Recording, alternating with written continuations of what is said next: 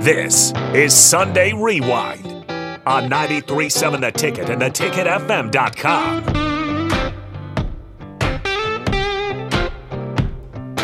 Welcome back. Tom Stevens, Mike Melby, Husker Rewind every Sunday from 5 to 7. One of our favorite guests of all time, Stephen M. Sipple, on the phone line as we speak.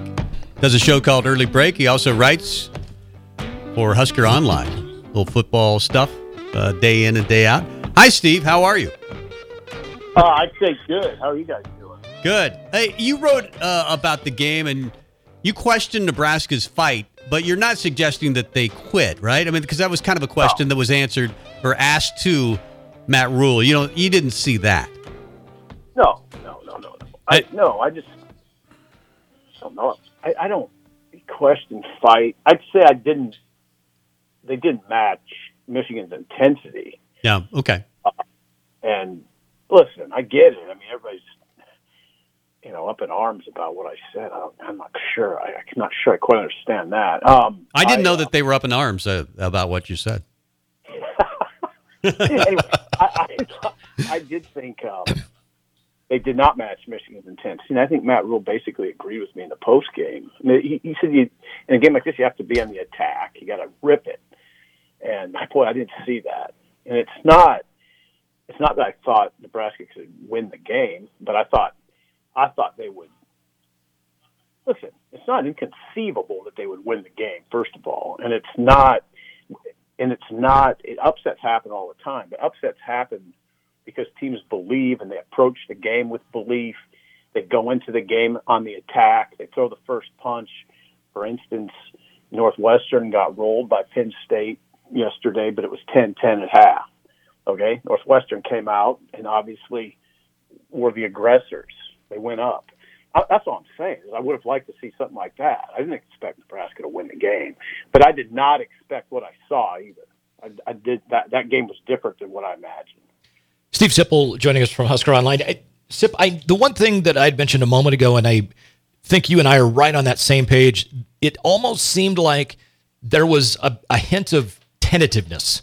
Every snap, but as soon as the ball was snapped, it wasn't lightning quick first step attack. It was, okay, what do I need to do here? That's what it felt like watching it. Yeah, for sure. I thought there was that. I thought there was an element of that. And I thought, listen, if you just get right down to it and look at the first half, the Michigan's execution on the third and shorts and the fourth and shorts was disappointing for me. How easily they were picking up third and short and fourth and short. They ended up 8 for 13 overall on third down, which is good, and I think they were 2 for 3 on fourth down. It was happening too easily, and that was my disappointment. I thought Nebraska's run, and Rule said this as well in the post game, that he thought the run defense, the run game element would be closer, that it wouldn't be Michigan's 6 yards a carry at halftime. Michigan's 6 yards a carry against a team that had been allowing 1.83 yards per carry, and Nebraska couldn't get anything done on the ground. Nebraska entered the day averaging 234 rushing yards and had, they're on pace for below 50 before Fleeks got the long run at the end. So none of that added up in my mind. I didn't expect that.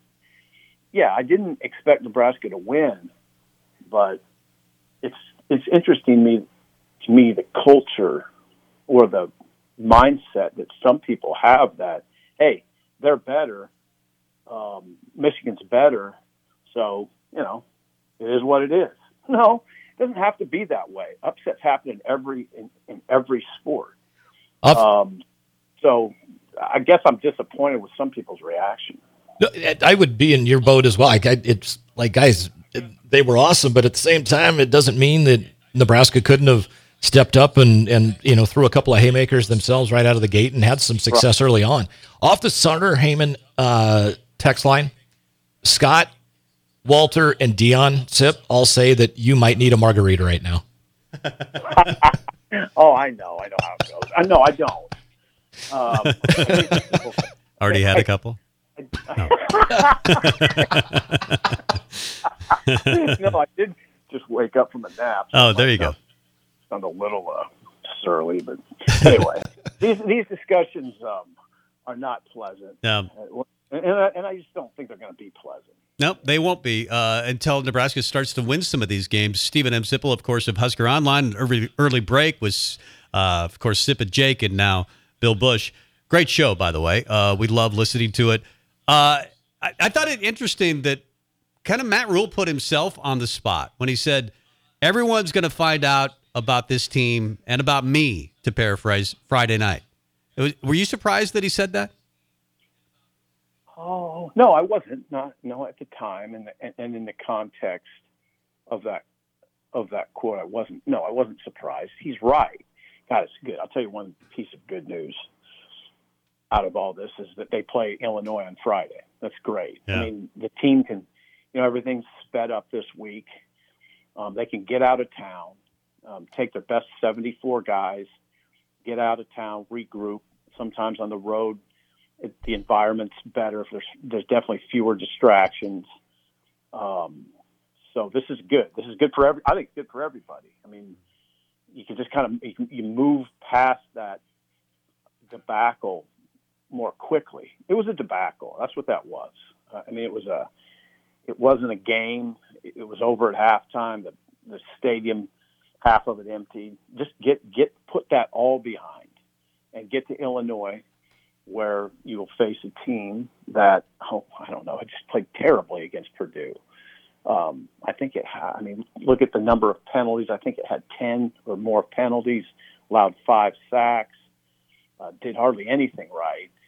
Definitely a game I would almost say Nebraska should win. I kind of hesitate to say that about Nebraska, but it seems like a game that they can win for sure. Let's just jump and stick with Illinois. Are you surprised at the lack of running game, lack of dominant defense that the Illini have shown so far this year? They dropped off quite a bit. Chase Brown was a special Big Ten running back. Not having him, his brother, they lost a lot of, they lost a great corner. They lost some key pieces on defense. Illinois thought its offensive line was going to be better. It hasn't been very good, and they lost a couple guys against Purdue. And you got to watch that. A couple starting offensive linemen went down in that game, and Reggie Love didn't play. The running back didn't play. They're having all kinds of problems. Yeah, I'm surprised they've dropped off. Illinois has dropped off like it has. I didn't expect that from a Bill team. So, but there they are. Same record as Nebraska, I believe, 2-3, 0-2 in the league, and they'll, Illinois needs a win. So there's that. I'd say their backs are kind of against the wall. What is it? My dog's barking at somebody here. So that part will be. It's always interesting. Nebraska needs a win badly too. So let's see what happens. Has the dog had a margarita recently? No, Bullet does not drink margarita. This is Stephen M. Sipple of Early Break with Sip and Jake, and of course of Husker Online. Even before the game, Matt Rule said last week that he'd like to model his program after Michigan. Is that the program you would pick for Nebraska? Yeah, as it is right now, it's Michigan. The way Michigan looks now, yeah. It's a machine. It's definitely a machine, and it is a machine that thrives on running the ball well. It's a big, like it has been the last 2 years. It's a big ornery offensive line. God, but here's the thing: they have that, but they have a great quarterback. That guy, he makes it look real easy. He's completing. I think he was 79.8% in terms of completion percentage going in. He was 12 for 16, so he's still going to be in that range. That stuff's special, man. But he benefits from that run game. And then the defense is wow. A lot of guys were telling me, look, Nebraska's not going to be able to run the ball at the quarterback position. They're not going to be able to run speed option and get to the edge against Michigan. And if you watched, you saw why. I mean, their ends are excellent. They play them pretty wide. They can, and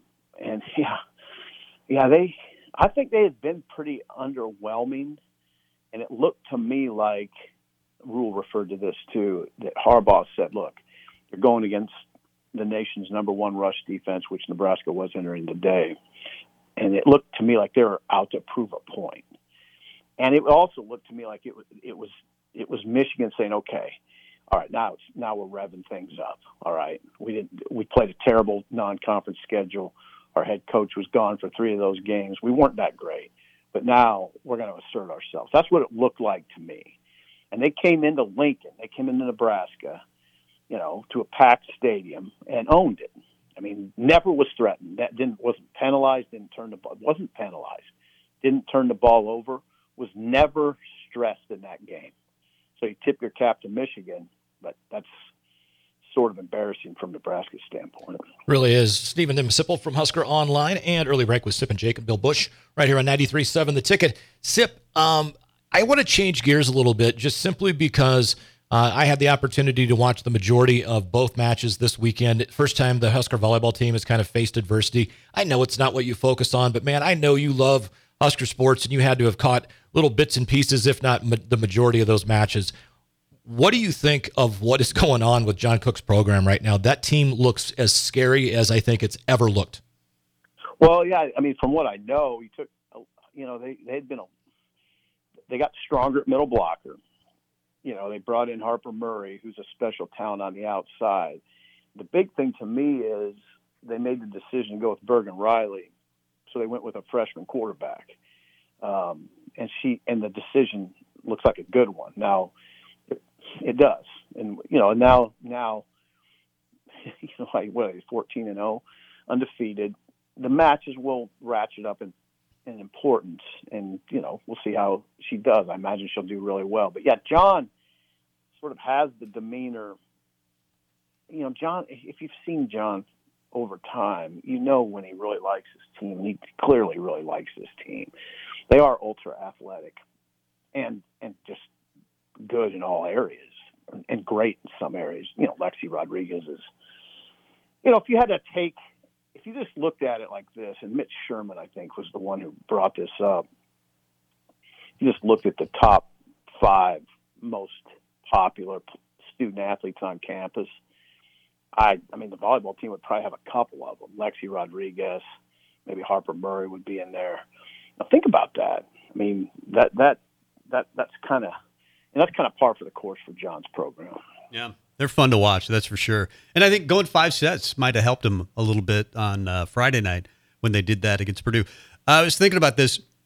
Illinois is a 3-point favorite versus Nebraska. Last time I checked, field goals are worth 3 points, and Nebraska hasn't made a lot of them. They're 1 of 4 with Tristan Alvano, but he's really struggled. He struggled again on Saturday. Is it time, do you think, to open up the kicking competition? Well, and I'm not going to sidestep you. I don't like to sidestep questions, but I just don't know what goes on in practice. And that's an example of a position where it's not really a subjective. It's not really a subjective call. It's an objective call. It's because they track the field goals in practice. I mean, they have a rack of balls that are the ones that when they say this is the rack we're using this week to determine, who's kicking. Obviously, Alvano's the one who's been the most accurate. Yeah. So it's not subjective. Yeah, that's fair. I get it. He must be the one who's hitting with the most accuracy in practice. But I want to. Go ahead, Tip. Well, it hasn't translated into games, so I understand your question. Yeah. So, but that's my point. Let's go back to the non-subjective stats.